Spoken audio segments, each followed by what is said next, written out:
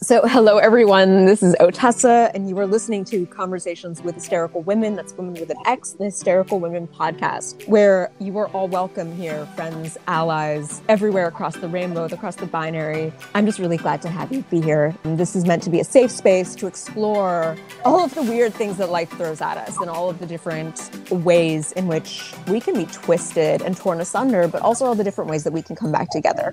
So, thank you for listening, and I'm glad that you're here. And going to be cheesy, but comment, like, subscribe. Like homophobia, same thing. Yeah, absolutely. Yeah, very much so. I did think it was interesting that it was kind of understood what was happening with the owner of the bar. I can't remember his name. I didn't write it down, but it was kind of understood that he was in the back with another man, and it was just kind of like, yeah, a very open secret. Exactly, it wasn't being addressed, but it was it was somewhat accepted, which I guess is kind of good, but at the same time, in the realistic nature of the time is that it could never be outwardly. Yeah. And yeah. Did you ever watch We Will Rise? Oh, sorry, When We Rise? No. Okay. So that was Atticus Freeman, the actor Jonathan Majors. He was in ABC, I think it was a limited series about the gay movement in the 70s, I want to say. Or the LG, was it? Yes. I think it was in the 70s, but it was just very interesting.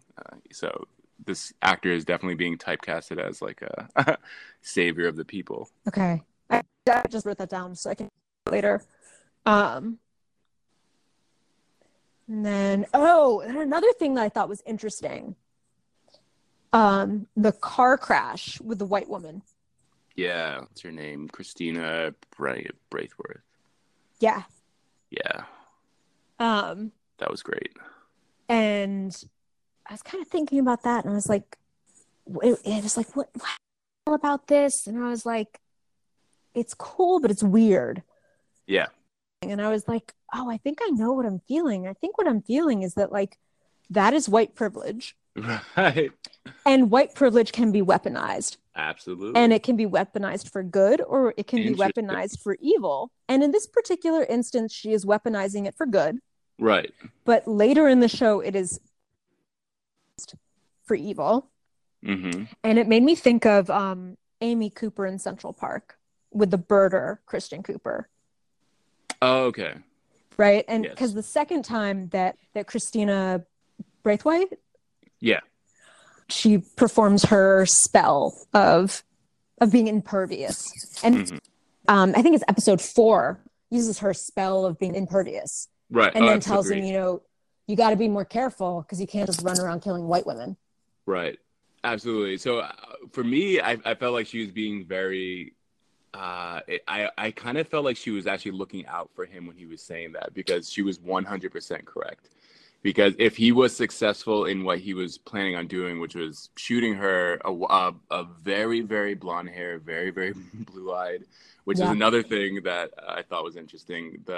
There's some very blonde and very blue-eyed people in this show. But the fact that if he was to do that, he would have been making a horrible, horrible mistake. And things would have been very bad for him, because that is amongst the worst things that you could do at a time like that, or in that time, right? Killing a black person, killing or harming, not even giving a look, a second look or whistling to a white woman was a death sentence, right? Like Emmett Till, right? That was just, So I thought it was very interesting. I'm very interested to see what her character development is going to be like. Throughout the show, because when she said that, it seemed very threatening at first, but at the same time, she was 100% right. Yeah. I guess my mind immediately went to like, ooh, that you're an Amy Cooper, like. Yeah, exactly. But no, you're right. That is also like a very true statement. And there's another Easter egg. I know that I said we'd talk more like centered around episode 1, but there's been the discussion that Emmett Till is represented in the later episodes as. So Emmett Till's nickname was Bobo as a child. And when they're playing with the Ouija board, and he asked, am I going to have a good time on my trip? And it tells him no. Right. And until, to your point, like, you can't even look at a white woman. Right. Oh, interesting. Okay, oh man, I really hope not. I hope they don't go down that road. Yeah, because I mean, we are talking about a child, right, who was wrongfully accused. Absolutely right.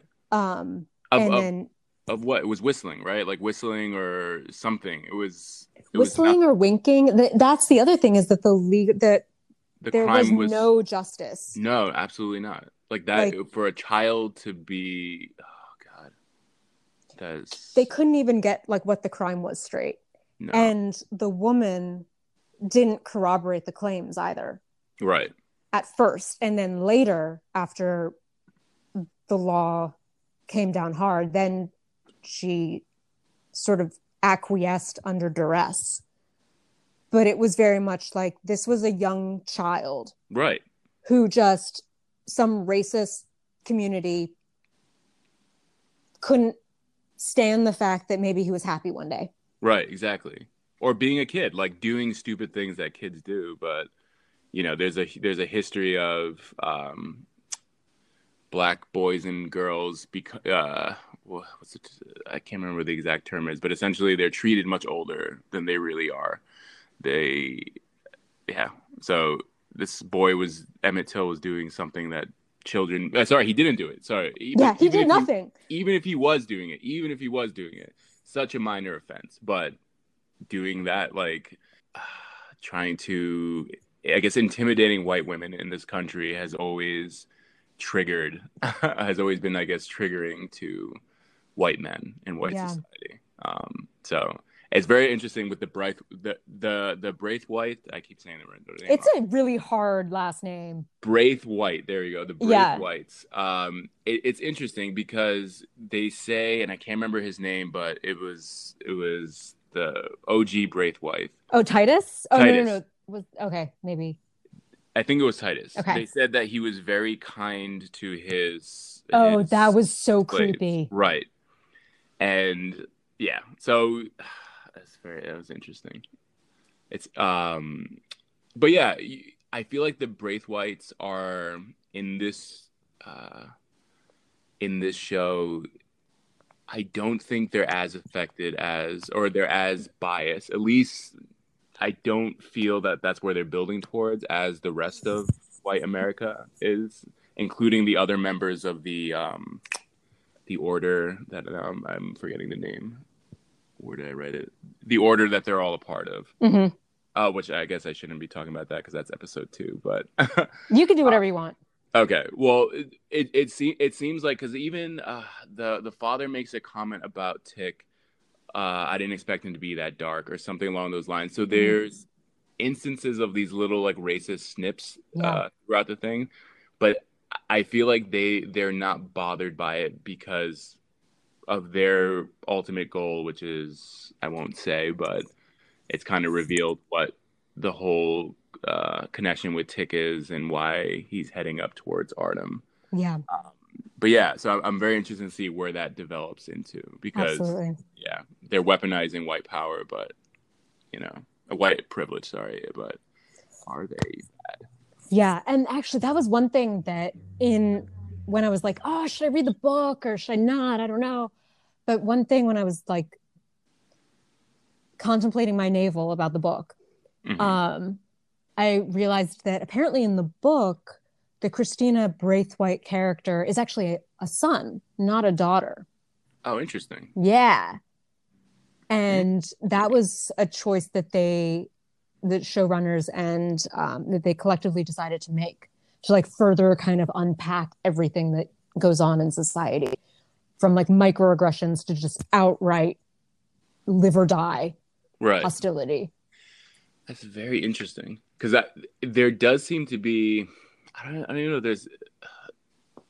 There does seem to be a weird relationship between Christina and Tick. Like, I'm not quite sure. They're not related, correct? So, Okay, so also, was it your understanding that George was actually Tick's father? Okay, that same. And then Christina, we don't know who her mother is, correct? That's right, because her father, the only person who has Titus's blood is Tick at this point Yeah, that we know of. So I guess their families are somewhat connected in their order, right. but there does seem to be some sort of like Strange section. kinship. Yeah. So I guess fast forwarding to episode 3, when she is kind of giving him that advice, of he shouldn't go around killing white women. It did seem to be like there was some buildup of like sexual tension there. Yeah, So I'm wondering if that is the reason for the gender flip. Yeah, interesting. yeah, no, absolutely. And then another thing that was interesting to me, now I'm just, when I was like, let's just focus on episode 1, and now I'm just like, I am blatantly going off script here. Yeah. But I just I want to talk about this with someone, so like bear with me. That's So in the fine. last episode, Letitia's sister, whose name I'm like, she's such a great character, and I'm totally failing on her name right now. Yeah, it's like one. I had her name written down. I have it right here. No. I have her real name. I have it here. It's written. It's Wumi Mosako. Okay, cool. She is fantastic. And then suddenly, kind of out of nowhere, Christina Braithwaite's butler slash very good friend slash vampirically white Aryan dude. I don't know, very similar to Eric from True Blood. Yeah, yeah. And it's interesting too, because when I watched it again, I was like, oh wow, you can see like the makeup lines in a couple of the scenes where they've whitened him up further. And you can see like where the makeup stops on his neck. Oh really? So they made him even more white. Right. I mean, these guys were meant to be Nordic. Yeah, they're scary white, Daywalker white. That's right. Eyes glowing and blue eyes. Yes. And the shit they do is very Daywalker as well, so it fits. But when he was making this move on Letty's sister, and there was that point about it was mentioned sort of like casually that Letty and her sister have different fathers. Mm-hmm. And the same mother. And I was kind of wondering, I was like, could there be something there? Is that why they're interested in this lineage? Because I know why they're interested in Tick. Could they also, I mean, or am I just like sounding like a total conspiracy theorist? But I was like, what is he trying to, what's his angle? You're talking about specifically the butler man, right? Yeah, the butler man, when he is hitting on Letty's sister at the bar, and they end up consummating their relationship back at the creepy Hiram Epstein house. That's right. Yeah, that's interesting. Right? I was like, what is he up to? Right. Like, I don't trust him. No, definitely not. And like, yeah, and then I was like, man, it's got to be a blood thing, and like, does it have to do with like who her dad is? And I was like, now I just sound like I'm stretching. But anyways, that was like, I had a lot of questions about that. No, and it's so hard to tell like this early on, but that's interesting. I didn't even pick up the two dads. I must have missed that. So, interesting. Yeah, like the whole interest in bloodlines is, both overt and also part of the occult here. Right. And then, but then also we don't really know what Christina's end game is. No. And how it may differ from the books as well because of the gender flip. So do you have any thoughts about, or like any... I do think it's interesting that there is also there's a story of sexism being told here as well, right? Yeah. Because Christina Braithwaite is a very talented, I guess, wizard or magician. she has very powerful magic, but she could not be inducted into this society, right? Because she was a woman. Yeah, And her that reproductive is organs are internal, and that just, oh my God. right. But and it's something that they like directly talk about, which I think is great. Yeah. I can't remember what exactly the scene was, but I think it was in episode 2, between Tick and Christina, where she's essentially saying like, "Oh, you know, I could never be part of this." Essentially, it was like even a black man could be in this organization before me, and that's not exactly how they said it, but that was essentially the gist. Yeah. And yeah, and I thought that was just like very interesting because really, like, yeah, several stories are being told here, and I don't know, And each with their own pain point. right? Because from Christina's point of view, she's not allowed to be the sorceress. No, And then there are, sort of, and this is where it gets really uncomfortable too, because it's black men were 3/5 of a human. right, exactly, And yet women were not even able to own property because they were property.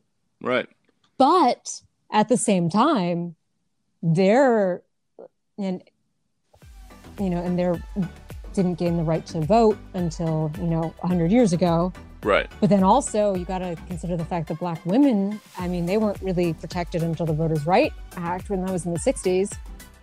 But then, right. but to say that being to say that being a white woman is somehow harder than being a black man is also just not true. No, yeah, exactly, not true. It's different, right? Yeah. It's all based off our realities.